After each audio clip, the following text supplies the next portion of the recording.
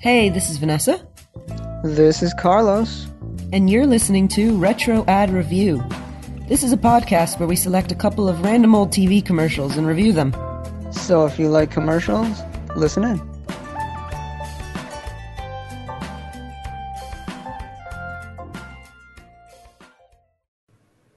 Hi, everybody, and welcome to the latest episode of Retro Ad Review. Hey, everybody. So it's been a little while, so we're back with looking at commercials, and today we're looking at... It's kind of confusing. Because it was summer, we were looking at movies, even though a lot of these don't exactly fit into summer. No, they don't. Yeah. A lot of these are like winter movies. Anyway. So this is a sequel to a previous episode we did. I guess I'll have to cut in the name because I don't remember exactly what we called it. It is called Commercials Featuring Movie Product Tie-ins Part 2. But before we did sequels of 3 movies, and now we are doing the first movie in the series that we previously recorded.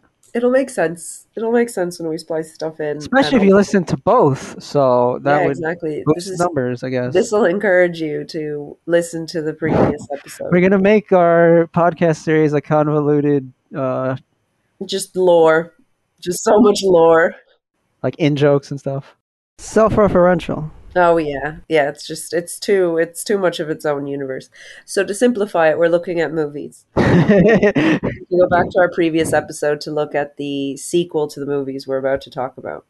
So, as is the case with most of our commercials, and is the case with just commercials, I guess capitalism in general, they're trying to sell you something.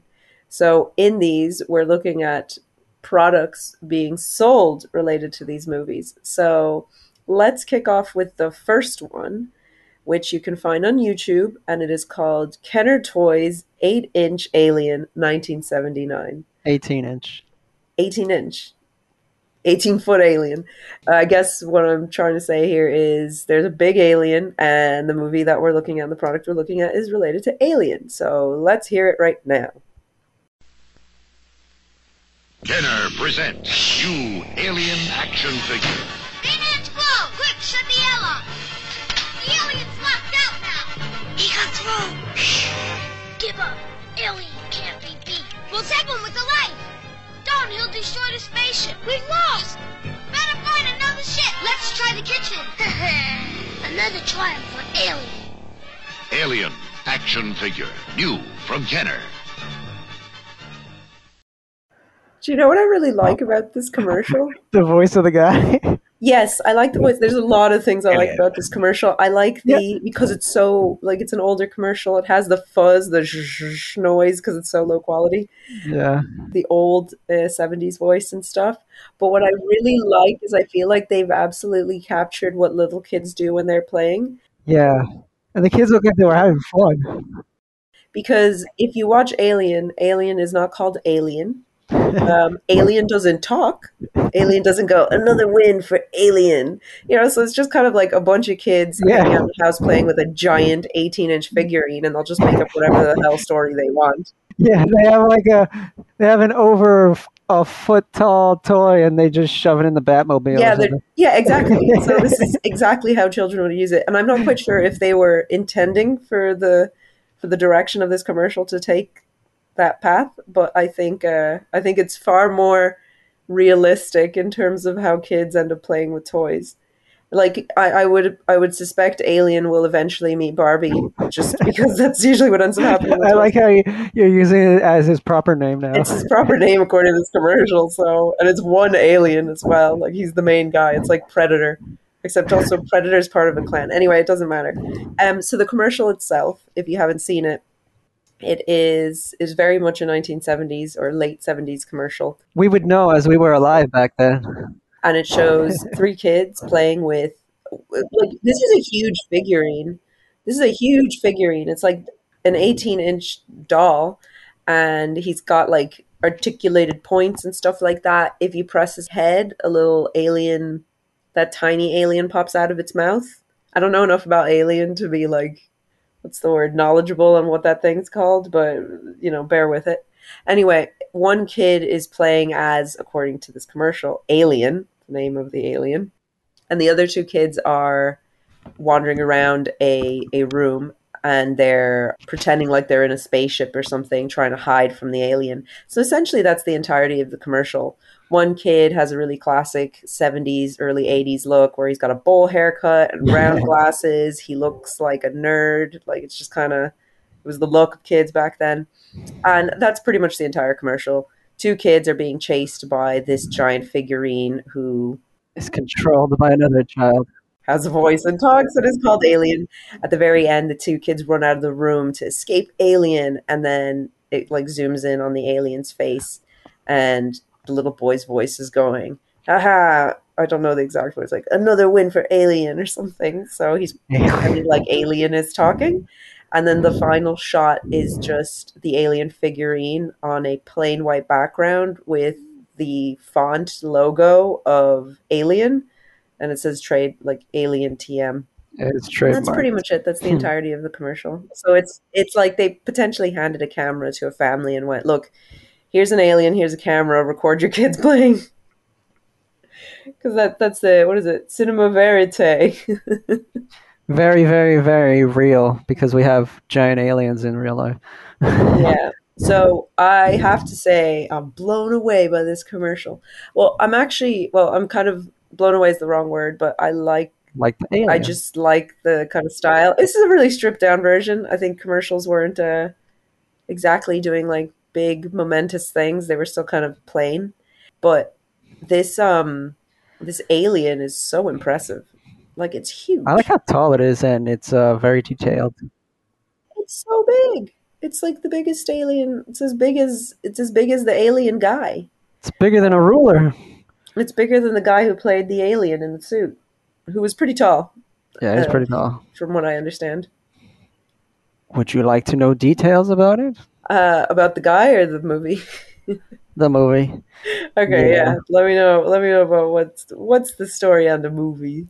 Doesn't it star the guy from Millennium? I only know him from Millennium. He's in the Aliens, the Oh, sequel. he's in Aliens. Yeah, you're right. Fine, whatever. All right, so yeah. Go on. All right. So, Alien was released in 1979, but it had a backstory, of course. The script was written by Dan O'Bannon. He originally wrote a comedy science fiction film called Dark Star, but when he showed it to the audience, they didn't laugh, and he was sad about that. Oh, that's sad. I feel bad now. So he wanted to do the same thing, but scary, because comedy's more subjective than fear. Yeah, that's fair. Like if we all saw a shark, we'd probably be scared. But if someone made someone laugh, it's like that's not funny, or the other person thought it was. That's not funny. That's a fair comment, though. Yeah.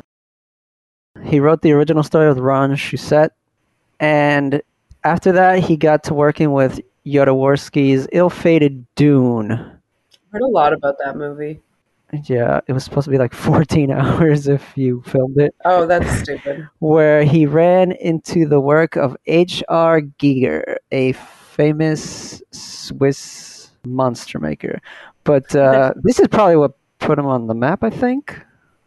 O'Bannon became broke after the movie fell apart, and he had to move in with Shusett, where they continue to work on the movie, because he's like, I have nothing, so I'm going to put my eggs in this basket because I need something to happen for me because I don't have any money. Initially called Star Beast. That's an awful name. Star Beast. Star Beast makes me think of like, B movie. yeah, a B movie, like it's a hairy monster, kind of like American Werewolf. I don't know, something like that. But in space, I guess. But they eventually decided to call it Alien because it sounded like an alien creature and something that is alien to us. Oh, It is a much better name. I mean, it is really plain and simple. And if this movie was a flop, I probably would be like, "That's not a good name." But it's much better than Star Beast, so at least it's got that going for it. Yeah, imagine if the whole series was Star Beast 2, Star Beast Resurrection, and all that. They pitched it as Jaws in space, and later on, when he came to direct, director Ridley Scott called it the Texas Chainsaw Massacre of science fiction, Okay. as he wanted to emphasize the horror elements rather than science fiction stuff. Oh, okay, I get it. They made a deal with the company Brandywine, and Brandywine was afraid of releasing a niche science fiction film, so they kind of shelved it for a while. Then in 1977, Star Wars came about, and it exploded, and it made a whole lot of money, and everyone's like, hey, let's rip this off. The ticket is space movies. The ticket is rip off what's popular, kind of make it yours, and hope it's different enough that people will remember, or at least get money now. After rewrites and adding the robot subplot, which wasn't initially in there, it went to several directors, and it came to director Ridley Scott. He liked the script, and he was like, I want to freaking do this. They contacted H.R. Giger to design the monsters, and he sent back the facehugger, the xenomorph, and eggs, and he also worked on the planet where they found the engineer. I can't believe that though. What? That they got Wiggly Scott. That he just made up like the face hugger and stuff like that. It's like he did Iconic some horror doodles monsters. and we're like, what do you think of this? Yeah, but he drew it really well. They're so cool looking though. Like Giger stuff is really neat looking. Yeah. It's creepy, but you know. He drew it like a hand, and the xenomorph was, I think it's like his most tied to thing to him, because he mentions that in one of the interviews. He's like, I guess I'm going to be remembered as the guy who made the xenomorph. People always know me as the father of this alien, and it's okay. Yeah. He based the planet off organic materials, so it looks like you're in like a rib cage, like a row of bones and stuff. Oh wow. He came on board the movie for the designs, and Scott waited to show everyone the alien after it was done, and then everyone was like, wow, that's really good, and it's kind of scary. The Nostromo, the outer part, they had to use like forklifts to lift it up. Nostromo. What a ship. name. And then inside they said they wanted to make it look scary, so they wanted to make it look like a cathedral, so all the blinking lights kind of looked the same, like candles. So it could have a more eerie feel. And it was meant to be claustrophobic because you had to run through all the pipes and stuff. And since Sigourney Weaver was so tall, How tall is she? She's like 6 feet tall. Oh wow. Okay. I didn't know that. She had to duck through a bunch of pipes a little bit, so you can kind of see it when she's running. I'm surprised she didn't like slam her head into one at some point. Maybe she did. I guess she had to do several takes a lot. And the music was composed by Jerry Goldsmith. Jerry Goldsmith. Jerry Goldsmith. Initially, they wanted other people, but the studio was like, hey, Jerry Goldsmith. They reused some of his other work in the film, too, so they're like, that's kind of cheap. And I think Jerry Goldsmith was upset about that, too. Oh. And the editors liked the temporary score so much that they just kept some of it in there. So That's it was just, it sounded a bit of a hack job, but I guess it still became effective. It was like, oh, the alien's scary. The cast, they were a bit older, so they looked like ordinary workers trying to survive. They said that they wanted to make them relatable. They were just average workers, just far off into the future. They had people like John Hurt, Tom Skerritt, Yaphet Kotto. They had a kitty cat. The two women were Sigourney Weaver and Veronica Cartwright. Veronica Cartwright read for Ripley about 4 times, so she was she was sure she got the role, and even her agent was like, yeah, you're Ripley. But they eventually told her, no, you're Lambert. And Ripley's known as like one of the strong women in movies and how it changed it and everything. But Lambert was weaker and she would cry a lot and she was scared because Oh, it's okay. probably, you'd be scared of a giant alien, right? Yeah. But they said that she acted better scared, so that's why she got the role. Oh, But she okay. said later that it's probably politics because Sigourney Weaver's father he could pull strings if Oh, it was okay. internal I- nepo politics stuff. For as much as I know a bit about this kind of stuff, like some of this stuff, I have just no concept. Like, oh, okay, her dad's somebody. Oh, it's this person did it 3 times, and this is like a really famous film, so you'd think these things Yeah. would come your way ever. I mean, to be honest, like to be fair to me, I only saw Alien for the first time maybe like 3 years ago. I remember we first saw it all together. It was like, And I was hey, like, wow, this is cool. This is really good. And then we watched the second one. It's like, this is a different movie. but it's still good. What was your favorite part? Alien blasting out of Yes. at the end. It just looks really weird. Anyway, go on, sorry. All right. Other than Cartwright, other people who read for it was Dame Helen Mirren. She said she liked the gender-neutral aspect of Ripley and how she could play it, but they didn't like her for the role. And it boiled down to 2 people, Sigourney Weaver and Meryl Streep. Wow, Meryl Streep? What is she doing reading for that? That's weird. They kind of leaned toward Meryl Streep, but her partner in real life, he died Oh, of cancer. So Oh. like, you probably should let her grieve and do all this stuff rather than show her in a movie in a foreign country because it was a British production. right. So then they went with Sigourney Weaver, and she was the youngest of the cast. She was 28 at the time, and Oh. Veronica Cartwright was 30, but everybody else was kind of like aging up there. Yeah, they're older. They're workers, remember? Yeah, that's what it was. That is cool, though. Alien is very unique. It's a different. It feels very different. It feels like it's from its time, like late 70s. Feels like a monster. Yeah. But yeah, it feels like a weird monster horror movie, and all the people are older, which isn't typical for these types of films anyway. It's usually like a bunch of buff dudes Or pretty trying people. to take down the predator. Yeah, but you get what I'm saying. Yeah, like today he wouldn't fit, but you'd have like Harry Styles shoved in there just because he's popular. Yeah, that kind of thing. It's like he might pull it off, he might not, but he's there. I do like the fact because it's also horror, and like horror science fiction skew younger, I suspect a lot in terms Yeah. of people going to the theater, right?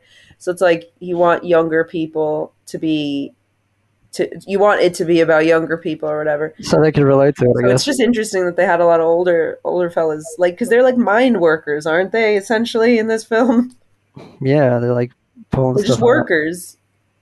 Yeah, they're blue collar, a gray collar, I guess, because It's you're a in good space. film that warranted an 18-inch doll. The thing that sold the movie to the studios, even after Star Wars and stuff, was the chest burster. Ooh. They tried to keep it as hidden as possible so the reactions would be more genuine. And it affected Veronica Cartwright because they didn't know exactly what was going to happen. So when the alien finally burst out of the chest, a bunch of blood sprayed on her face. She was like, Ugh. what the heck? Everyone was scared. O'Bannon said he wanted to scare and attack the audience. In an interview, he uses a bit of harsh language that sounds weird. I'll probably edit in here. One thing that people are all disturbed about is sex. Everybody is always all in a knot about sex. I said, that's how I'm going to attack the audience. And he said it was about a man giving birth. That's pretty scary. So, and it was also inspired by his Crohn's disease because after he got broke, he was just like, "Oh, my stomach hurts, my everything hurts," and no one could diagnose it until later on. They're like, "Oh, it's probably Crohn's disease." It's like, "Oh, okay." Oh. He said it felt like something was trying to crawl out of him, and then he thought it was just the stress, but then it was Crohn's disease, which I guess sucks. Yeah, Crohn's disease isn't nice. Yeah, I see all the commercials about pills and stuff, and they're like, "Oh, that sounds horrible." And then the chest burster would grow into Giger's the Alien, or as the commercial calls it, Alien. as in his proper name. The alien was played by Bolaji Badejo, Oh, a 6'10", the tall guy that went in the suit. super tall. He was 6'10", Nigerian arts student, and during one of the breaks, they saw him in a pub, and they were like, "Whoa, this dude's freaking tall and stuff." I've just seen a guy in a pub, and I've got his name and his number, and I think he's the guy you want. Do you want to see him? And that was when he saw Balaji, Bajero. This guy's big. He could be an alien. He could be the alien from the famous movie Alien. Ridley Scott was scared that everyone, because he wanted to take it seriously, not just throw out a B movie. He was like, I want it to look real, and Giger's thing looks amazing, so I don't want it to look like a puppet. And then people are like, oh man, it's a puppet. So Badejo's lanky, slim build, he had like really long arms and legs, and he was pretty thin. It would make the long arms look better and stuff. Oh, cool. And also to make it not look like a puppet, they had darkness, and they didn't show it too much, so it's like suspenseful, because the scariest thing is like don't show the monster, so they only kept it sparse and showing what he blasts his face at you and stuff. Yeah, so it was just kind of like very much hidden in the darkness, and it was an aesthetic choice, but also they kind of needed it so it didn't look like a giant puppet man suit. Yeah. And it was Badejo's only acting role, kind of like the little girl in the next movie. Newt was only in that one movie. Oh, it's like, what little girl?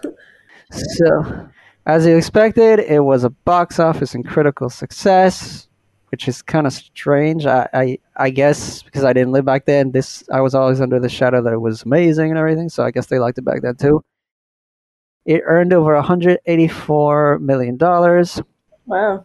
It has gained seminal status as an iconic piece of science fiction and horror, like mixing it together, because again, you could just put it in a cabin and a guy with a knife and it's the same movie, right?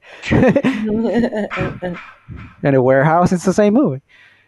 It was a great career boost to Sigourney Weaver and is arguably her defining character. Yeah, it is. She played it, the first one, the second one, it got her the most recognition. I think that's the one that she was nominated or she got the Academy Award. I forgot. What? And 1992's Alien 3, she didn't want to do it anymore, so she had killed off, but she returned in the fourth one, and she was good. Alien 3 was in 92? Yeah. Wow. And she was going to return in a fifth one, written by the guy from District 9. Oh, District 9. Yeah, in 2015, she wanted to return as Ridley, but it fell through, and now she's like, I'm done with Ridley. But she said it before, maybe she's going to come back, even though she's much older. Yeah, I don't know. Probably better not to. You know, I said no like 50,000 times before, and now I've sort of learned not to do that, because it is science fiction and anything can happen. And I think her last Ridley role was Ripley. This has happened to me the whole time. Ridley. Ridley's from like Metroid. Yeah, which was probably named after Ridley Scott. Yeah. So Ellen Ripley, the last time she played it was in the Alien Isolation video game. Oh, okay. Oh, that was fairly recent, wasn't it? I heard it was really scary. I actually have it, but like I've never played it because I have it, but I haven't played it. I've become too much of a wiener where I don't want to play scary games by myself. At night. And it became a huge hit and spawned a franchise. Oh, I thought you were going to say French. I was like, it spawned a French guy. And other than the first and the second one, I think it's like hit and miss. People are like that. And they're coming with I think a Hulu FX series with aliens. I was unaware. Okay. And as part of the merchandising, Kenner made these toys, but because even within the production, they wanted to keep Giger's alien secret, the merchandise was coming out. So they couldn't show what the alien was. So they were under embargo. So a lot of stuff they had. There was one that they had like an alien claw fist. That's about as much as they could show. And there was a puzzle, but the front of the box showed a big question mark. The mystery box. What's in the mystery box? box, Like the box. it said Alien 1979 movie, but it's like a big thing.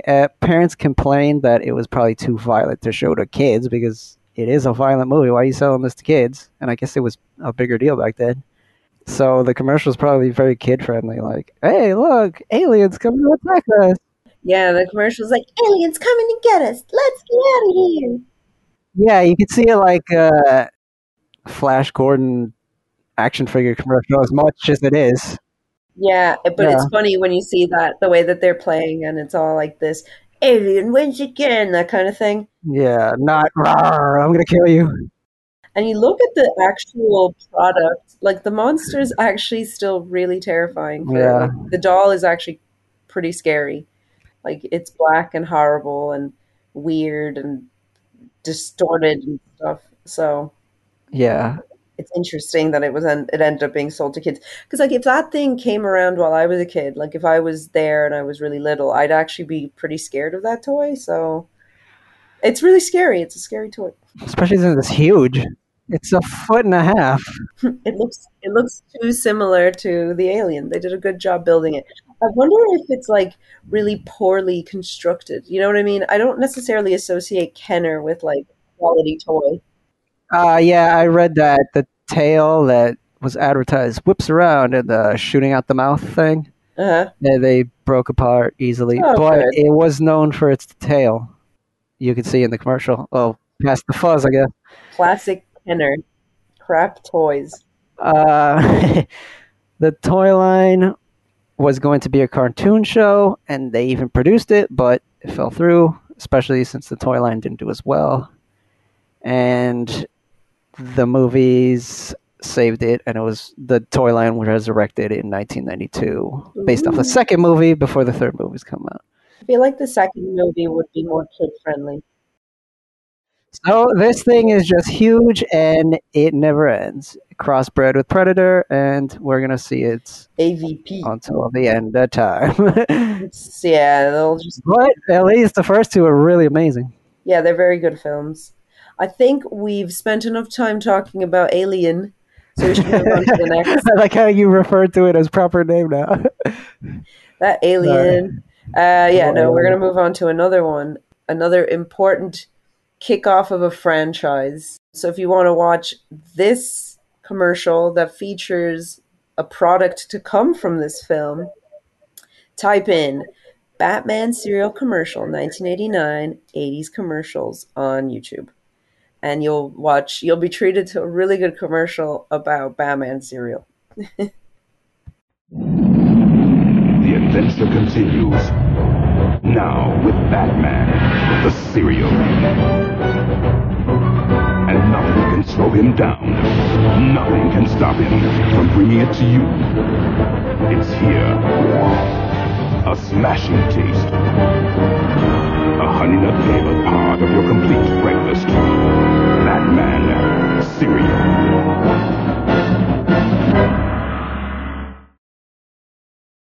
So what'd you think of that? Do you know what's weird about this commercial? It's like in the commercial that guy said like, and nothing can stop him from bringing it to you. So Yeah. it's like, is Batman delivering the cereal? Like, is he stocking the cereal?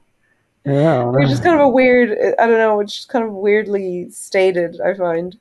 So this is the Batman cereal that accompanied the release of the Batman 1989 movie. So the commercial itself kicks off with like showing what's the bat plane? Is that what it's called? Yeah, it's the Bat plane. Right. So it shows the bat plane, the 1980s bat plane flying through a dark, gloomy sky, and then it has like a cut into like, you know, the dirty Gotham City. Gotham City is perpetually disgusting. This has like belching green sewage popping out of the sewer part. Yeah, there's like green fart smell. So just showing a bunch of shots of the Yeah, it's just showing Batmobile. He's shooting a door, and then the Batman cereal is sitting in the top of a Batcave. And Is this the footage from the film though? Like yeah, every time it's I think showing me so. Batman and Batmobile, it's okay. So then they just show like floating shot around the Batman cereal, which the box looks cool. It's like the Batman symbol and it's black. The box is very cool. Like, there's no cereal that's black. Like, no cereal is a black box. Like, it's cool. So it's just basically showing like clips from the movie where he jumps through the glass ceiling and then a cereal bowl with the cereal, and there's no kid there, and then it has the Batman theme. Ba-ba-ba-bum-bum-bum. It says Batman cereal at the end, like in bold yellow letters. The cereal looks exactly like Captain Crunch. So I think it tasted like it too. If you've never had Batman cereal, you never had the opportunity of Batman cereal, it's just Captain Crunch. In the vague shape of the bat symbol. So I wouldn't exactly say that it looks just like a bat, like according to the pictures. One thing I also like about this commercial, looks like a curly fry. one thing I find really funny about this commercial is like how much disdain they have for keeping things clean. Because like there's a shot where like a spoon falls right into the cereal, and all the cereal just flies out of the bowl. It's like, it's because you have like 100 pieces in there already, like just floated at the top of the milk.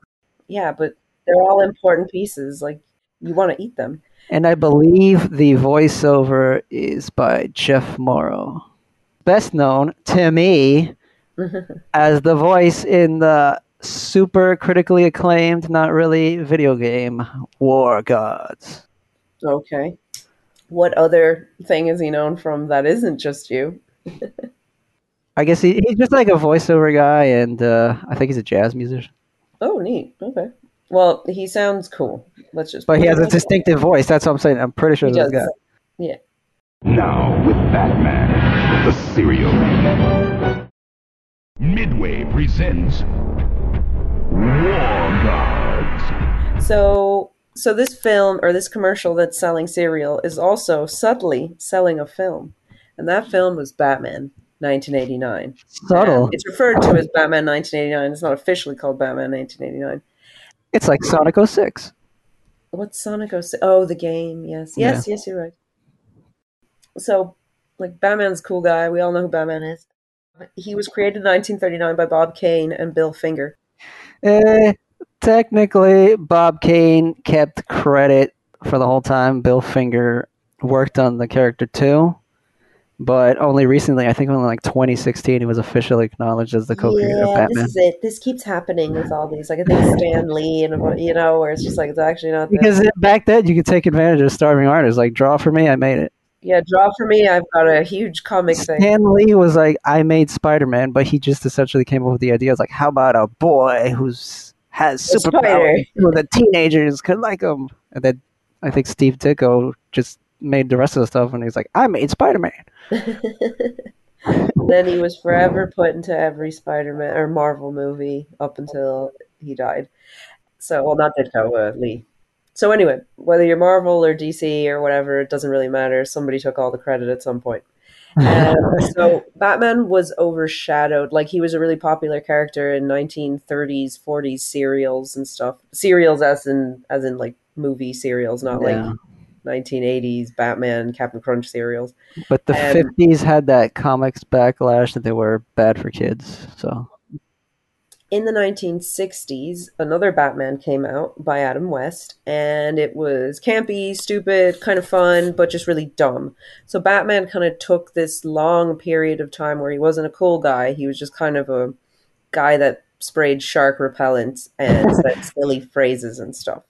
Like, you can't get rid of a bomb. Yeah, so the Batman wasn't exactly the cool Batman. For a long time, Batman wasn't cool Batman. That was the 1960s up until the 80s. So, like, Batman spent like 20 years being kind of a joke comic character. So, there was a fella called Michael Uslan who was a fan of the comics, and he started the first Comics University course, which had 3 students. So that kind of train, or that kind of a direction that he took, eventually got him in touch with United Artists, a studio. He wanted to make a movie about his favorite superhero, Batman, but many studios rejected him until one decided to work with him. So this was all happening in 1979. The movie came out in 1989, so the whole process took a long time. The success of Superman helped it along, though. So the 1970s Superman, I think they were all met with pretty positive reviews. I think the first one, anyway. Yeah, it was big. Not the Richard Pryor one, I think. So I think that helped Batman, or I suppose studios think that comic book characters are probably a bit more palatable, or potential box office smashes. Who knows? So also during this kind of time period of this guy trying to work out, hey, someone make a Batman movie that isn't about this goofy Batman. In the 80s, Batman kind of went through this remorphing period where he became dark. So in 1986, Frank Miller released The Dark Knight Returns, a graphic novel which helped the character have the more dark, tragic roots that he's known for now. And also Killing Joke came out during the 80s. So Batman was really like gritty. So, to match the new dark mood, they hired Tim Burton to direct the film. You know, Tim Burton, the guy known for grittiness. Great. Well, at least darkness, because he's a weird goth man. Yeah, they were just like, who's a dark guy? Yeah, I think Tim Burton might be the dark guy. It's like, I think that's as close as you could get like to a dark director back then. I don't know. Anyway, so before it tipped over into like just splatter gore stuff, right? I guess. Yeah. Well, he wanted to make Bruce Wayne, like, make it a psychological movie. So that kind of helped with the direction that Batman 1989 took. Now, it's not the deepest psychological movie, but, you know, it's a far cry from Batman running around with a giant bomb in the shape of a cartoon bomb. So it's fine. Some days you just can't get rid of a bomb. That one was making fun of the 1930s cereal. I guess. So Sam Hamm and Warren Scarron wrote the screenplay kind of in that direction. Tim Burton had worked with Michael Keaton before when they were searching for a Batman, and then he was like, hey, let's use him. He'd worked with him with on Beetlejuice, which I always forget that Michael Keaton was Beetlejuice. That makeup is like really good. It's just a different character now. So he was hired. It was controversial because Michael Keaton had more of a comedy background, so no one was thinking, ooh, gritty Batman, Michael Keaton, the jokester. Speaking of the jokester, many actors wanted to play the Joker, including people like Robin Williams, but the studio had Jack Nicholson in mind since 1980, so he pretty much had the role if he wanted the role. So Jack Nicholson actually liked the darker psychological tone that the film was taking, so he was on board. And because of his involvement in the film, he elevated the movie in the eyes of the audience and the studio as well. So he was written more into the script, so it wasn't just going to be like a cameo appearance or something. As for the female love interest, you know, you can't have a movie without a female love interest, I guess. Sean Young of Blade Runner fame got the role of Vicky Vale, who was meant to be the person that Batman falls in love with. But she was injured offset, so she was replaced by Kim Basinger.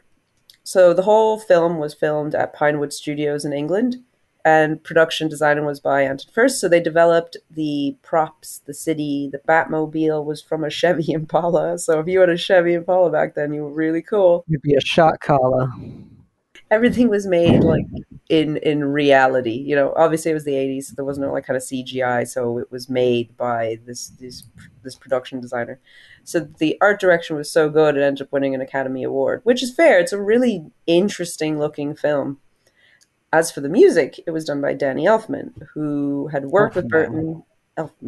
Who had worked with Burton on Pee-wee's Big Adventure and Beetlejuice. He was the lead singer of Oingo Boingo, and you know, his most famous thing probably is doing the theme for The Simpsons. So outside of this, I suppose.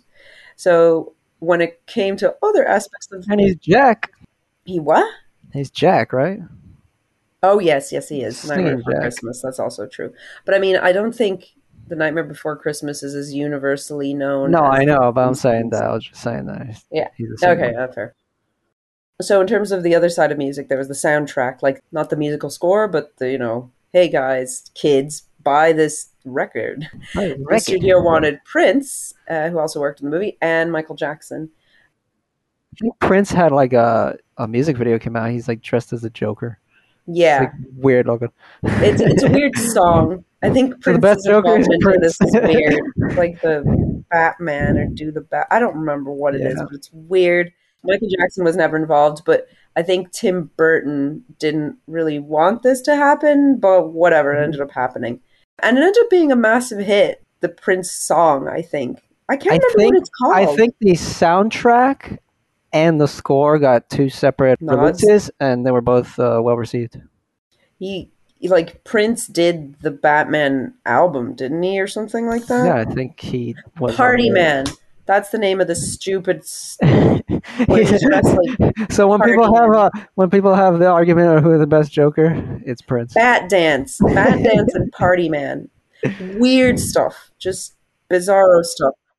They said they kind of influenced the movie itself. That's why when I first watched it, I was like, why is the Joker messing up the museum to like some kind of funky thing? I'm like, what? Doing that weird little dance? Yeah, the whole thing's very strange. I actually feel like this whole connection is really strange. Ended up making a good film, but like Tim Burton, I guess he was dark, but he's kind of weird dark. He's not like, I don't know, the Christopher Nolan dark or whatever. Yeah. And then you had Michael Keaton, who was like a comedy guy, and then you have Prince, which why would he be involved with Batman? Jack Nicholson popped in from Nicholson, which is also kind of like, where'd he come from? The whole thing was kind of a weird smorgasbord of varying pieces and influences, or whatever. And this is the movie where the Batman theme came about, and it's been used in like everything. Yeah, so you can hear it in the commercial. It's the main one. It's kind of what you think of when you think of Batman. At least I do, or at least a big fat generation of people. It's probably as big as the na na na na na na na Batman. Yeah. I think it was co-written by Shirley Walker, she worked on the animated series, which this movie made greenlit. So I think that's definitely in the show too. So Batman ended up being a bang hit. It was one of the biggest comic book movies made. It made over $400 million at the box office. It won loads of awards, and it started a franchise, which ended with George Clooney's terrible film. I liked it. It was enjoyable. It was just such a big hit that there was more demand than supply of the various pieces of merchandise. I don't know if that applies to the cereal. I presume that the cereal wasn't in short supply. There's probably Tim Burton himself, he was like, I didn't know how big it was until I saw the cereal commercial. Like, cereal? Wow. I think when I saw the Batman cereal, that's when it hit me. Whoa. But it's like Batman, and Batman is for kids, so it kind of makes sense to be like, as opposed to Alien, it made sense to have a lot of merchandise for kids, even if the movie was a bit tonally dark, or so I don't know. That's how I feel about it, but it was really cool. I thought it was really cool. So that's kind of the gist of the Batman. Well, not the Batman. That's a separate cartoon. I still kind of maybe because of my age, I still like the second one better. But yeah, this one was. Oh, the second one was. It was a freaking big piece of comic book history. Well, this is the first movie I ever saw. Yeah, did you like the Joker? No, I didn't like any of it. I went to sleep. It was the first movie I ever saw. I was too scared, and I went to bed. So who scared you more, Freddy or the Joker? That's a really good question. I would say probably Freddy scared me more. He's a monster. Yeah, he's horrible. But the Joker has probably the first thing that ever properly scared me, or at least that I can recall scaring me. So that's nice. That's nice for me. My early experience told me from working for an audience full of children, the more you scare them, the more they like it. Okay, Freddy, Joker, or the Crypt Keeper? All right. I'll cry with Crypt Keeper. All right, so that's Batman and his disgusting cereal. I'm actually getting really hungry. I really wish I had that cereal right now. I would eat the crap out of that. I'm going to go buy Captain Crunch.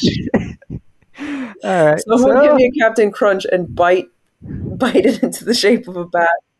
If you want to get on our good side, please buy us and mail us a Captain Crunch box and chew off into a bat. It looks like one of those crinkle cuts. It looks they don't look right. So, but they probably tasted fine.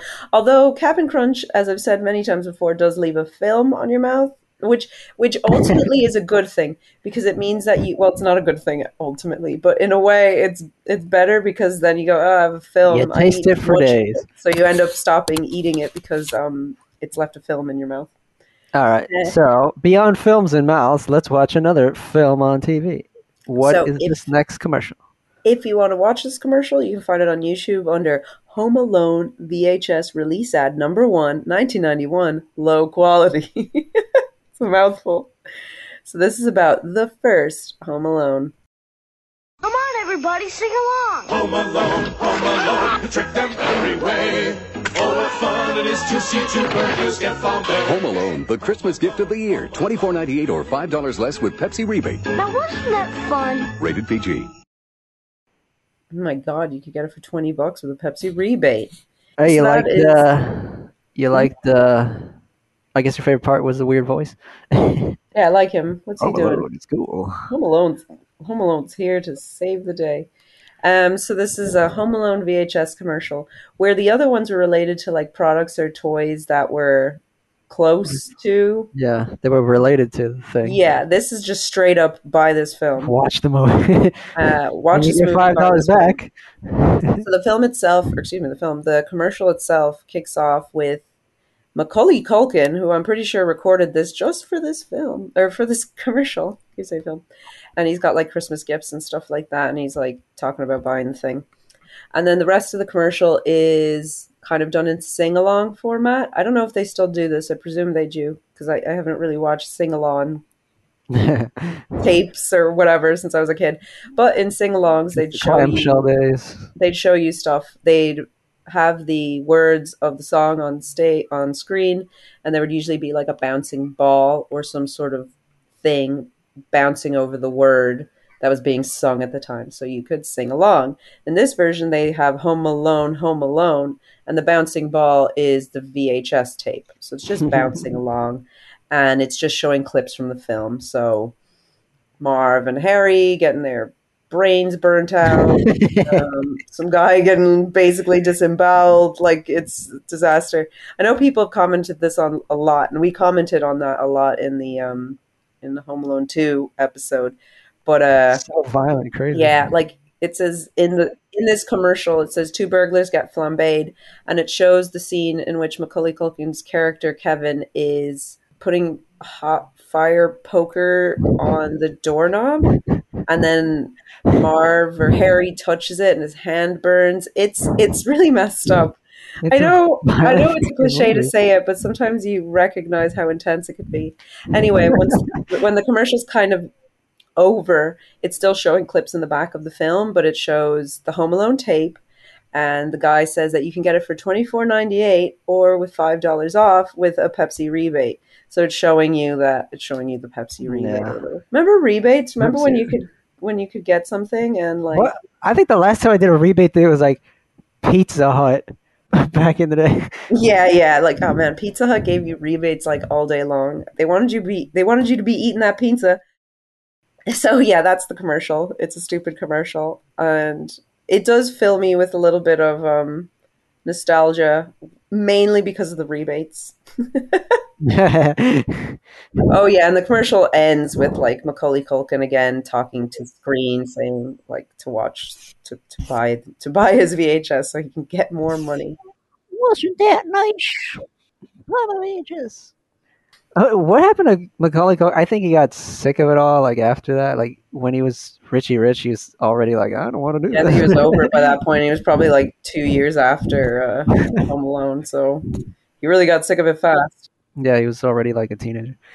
The movie Home Alone, it was released in 1990.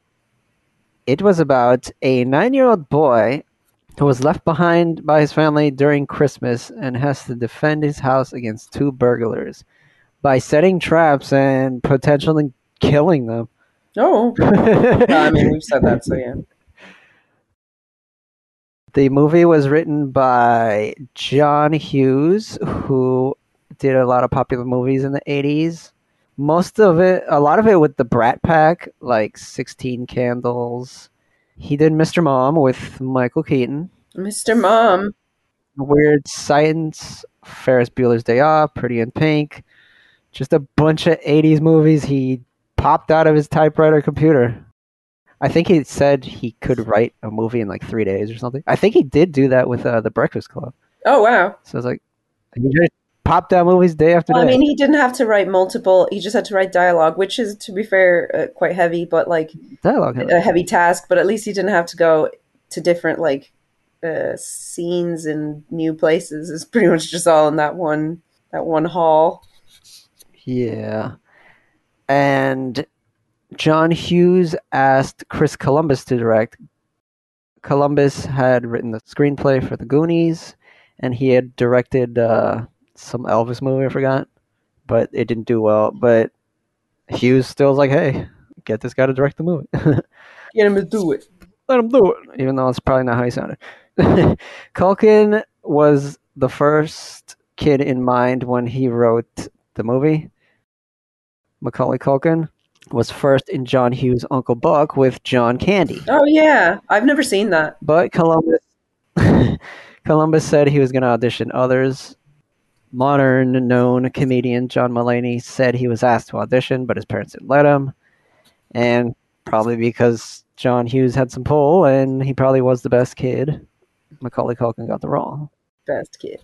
First kid. For the other roles, the other main roles of Harry and Marv, the thieves, John Lovitz and Robert De Niro were asked to be Harry in the movie, but did he just want like somebody from the Goodfellas to be in this movie?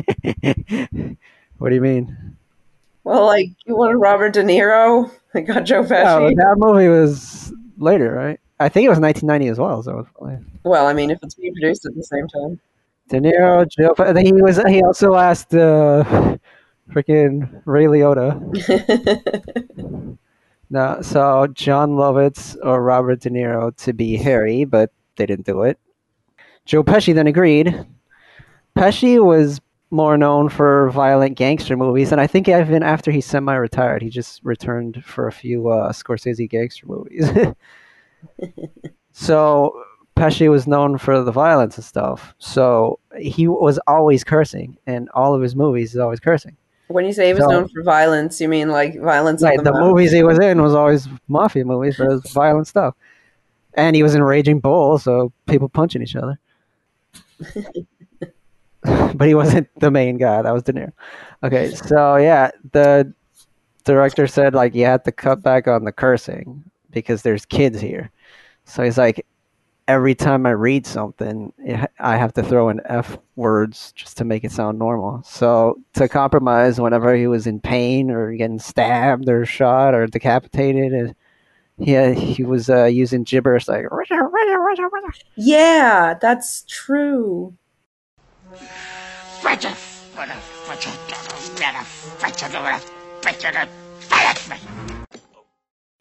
feel like I've heard this before, but I feel like that's true. Which made it feel more like a cartoon, too. Daniel Stern got the role of Marv, but they said we have to extend your role from 6 weeks to 8 weeks. It's like, can I get paid more for the 2 extra weeks? And they're like, no, you're not. I was like, I gotta go, I guess. Sorry. So then replaced him with Dan Roebuck, but Dan Roebuck wasn't working well with Joe Pesci, and they asked Stern back. And I was like, okay. And the character of Uncle Frank was written for Kelsey Grammer, but he wasn't in the movie, and it went to... I can see it. I can see it. Well, I like how he played the second one with the cool jerk. Yeah, yeah.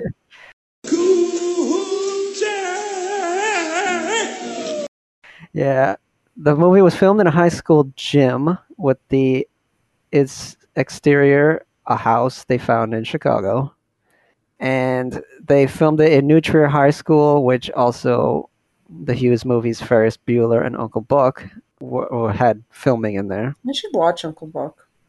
I should watch all these. It seems like it would be a comfy film, but that's interesting. Yeah. Maybe he had a good deal with that gym.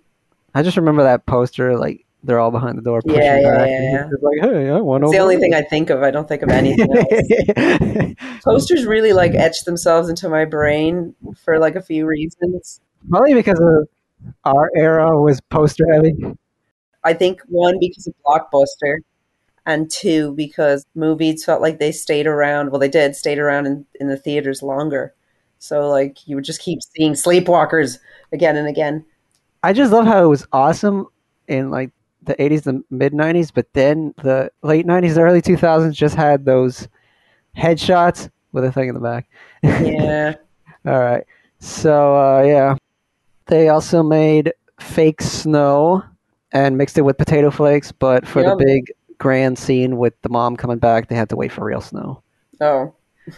And the end flooded house was set in the school's pool. Oh, that's cool. And the movie is given a small budget of $10 million, but it went over budget. They said it was about 14. Oh, wow. Warner Brothers had the project, but like 14. We're not going to. Sorry, everyone's gone. Get out of here. And then 20th Century Fox picked it up. And then they based some of the traps on cartoons. Like you see, they're slipping on bananas and falling and getting paint cans on their head. Burning their hands. The stuntmen were asked for a lot. And one of them, Harry's fall or something, they were like, we can see the wires. We got to remove the wires. And then the guy just fell like 20 times on his back. Oh, God. Oh, that one? That part? That's horrible. That's horrendous. That poor man. There was a lot of injuries, and one of the injuries was Macaulay Culkin. Oh. When Harry and Marv have him hanging on the coat hanger at the end, Joe Pesci, Harry says he's going to bite off his little fingers one by one. He actually bites him, and Macaulay Culkin still has a scar on his finger. Ooh. And wow. it's like, whoa, that's kind of crazy. Didn't know that. Let me bite this 8-year-old's finger. Like, don't do that. Don't hurt an 8-year-old. John Candy, as a favor of his friend John Hughes, was there for 23 hours in one day. He was the polka guy, and since he was his friend, he allowed him to improvise a lot. And for the music, their original composer couldn't do it, and they got John Williams, which what a bummer. Made every big movie song.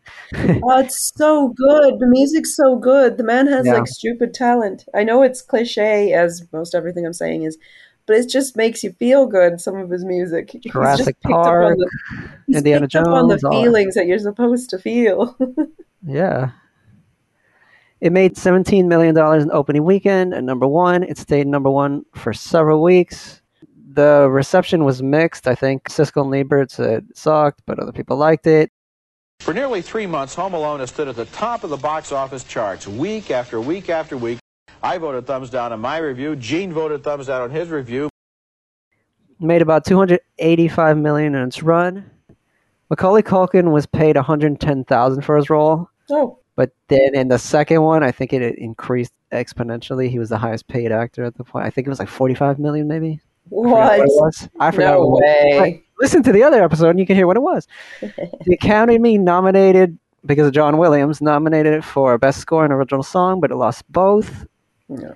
It became big in Poland after the fall of communism. That's definitely And strange. even today, if they don't play it, some Polish people get mad and they write to the station like, why didn't you play it this time? It was John Hughes' highest grossing film. He passed away in 2009, and this is now a Christmas classic. Apparently also especially in Poland. Yeah, we have a commonality with Poland in our love of Home Alone. It's something that the two countries can really unite over.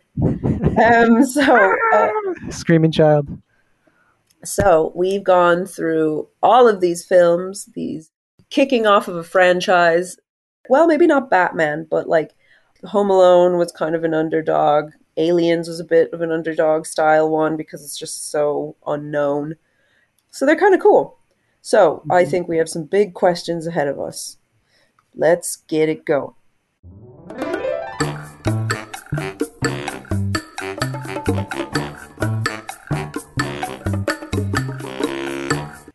All right. Okay, so we had Alien, Toy Alien Man. We had Toy Alien Man.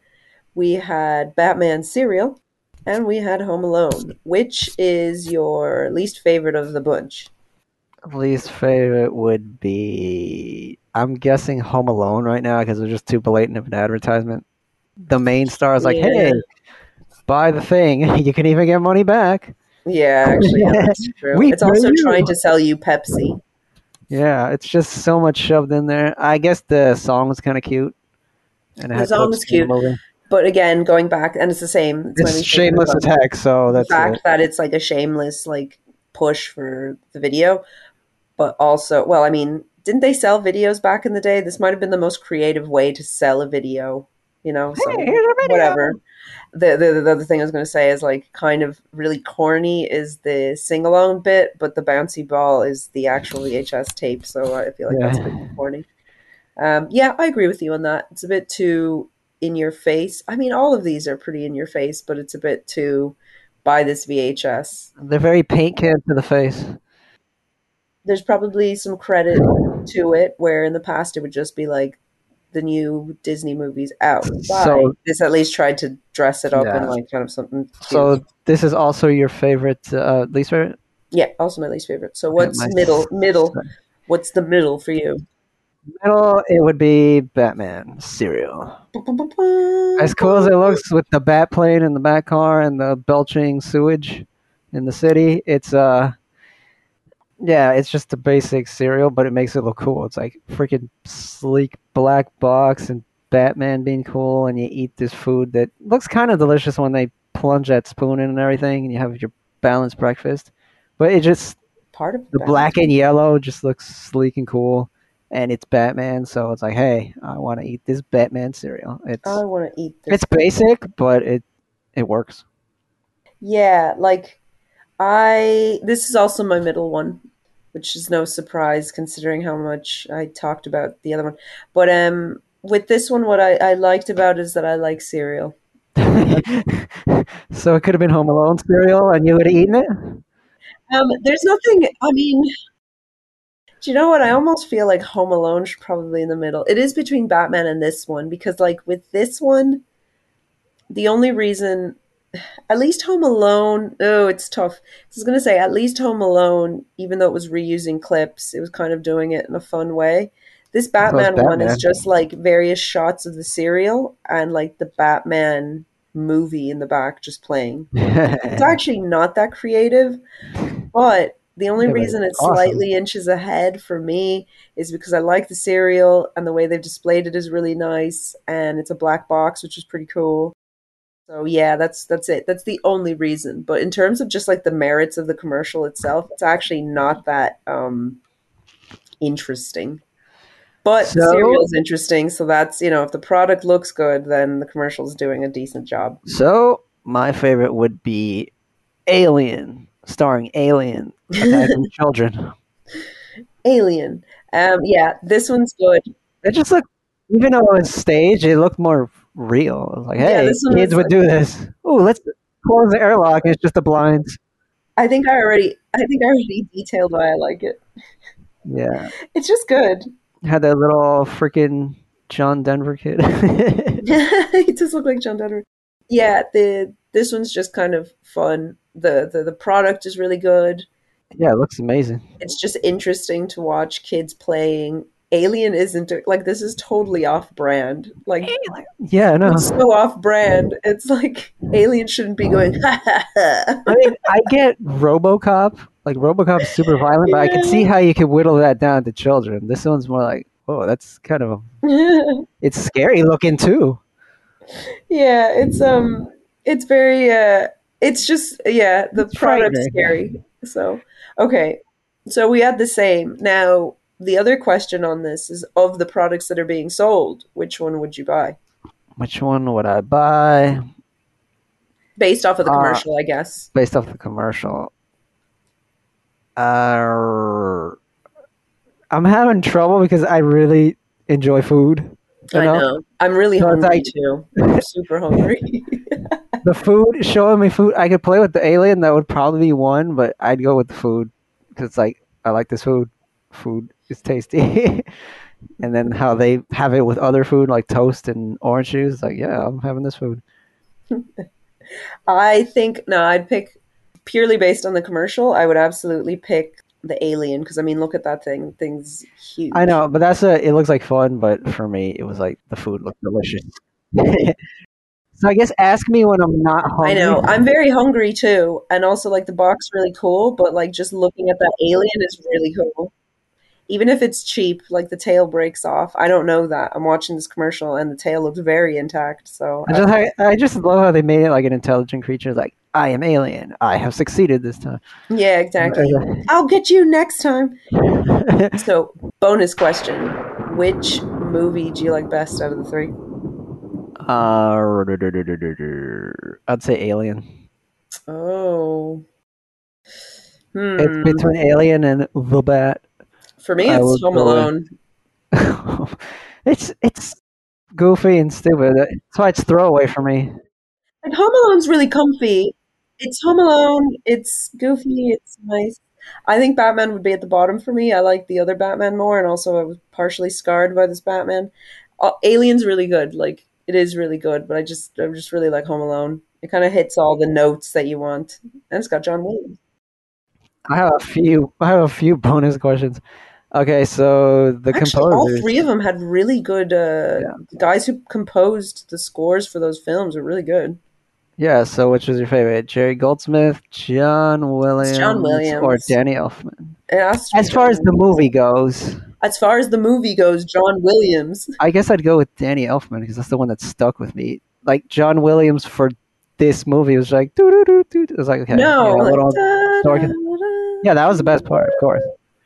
I'll go with Danny Elfman. Like I said, when I was talking about John Williams, it kind of puts feelings in you when you're watching the film. He puts feelings in you. Like, he does a really good job of doing that. Yeah, the Batman captures stuff the is a feel really of it. good theme and really great, but like I feel like the way John Williams scores Edge Out is that it like creates some emotion in you that really suits whatever it is that you're watching. You're like, oh, It's like it just sounds, but it felt Christmas. yeah, it's very strange. It's Okay, uncanny. so another question. Another one. Tall alien toy or the second Alien Toys? Batman cereal, Batman Returns cereal, or VHS versus Talk Boy? Talk Boy. Yeah, I think of all six, I'd go with the Talk Boy. It's the most Absolutely useful. Talk Boy. And it's not even that interesting. It's just like my phone does that, but it's Talk Boy. All right, so those are all the questions I had. All right. Yeah, I liked all these movies. Stay tuned for the next part when each of these franchises has a part 4. We're going to make that part 3, and then part 3 is going to be part 4. No, don't. And we're going to have to scrape the bottom of the barrels with commercials because I don't think they have any. Yeah, I was about to say that. I think the third Batman definitely had commercials, or the fourth Batman, but the rest of them I'm pretty certain didn't have any merchandise because it was already a failing franchise by that stage. So Yeah. all right, well, that was cool. So That was cool. thank you for joining us on this here journey. If you like us, then subscribe to us on whatever podcast platform you listen to on us, and tell your friends because we like to talk about commercials.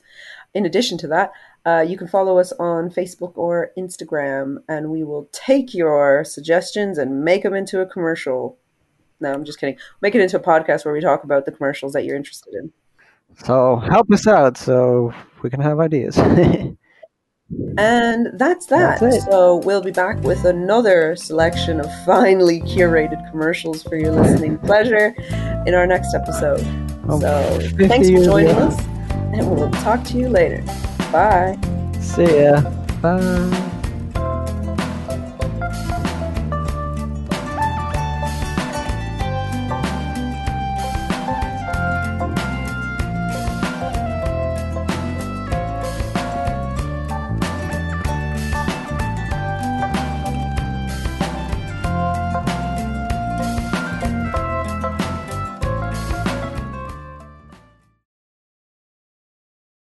I'm Batman. Come and get me.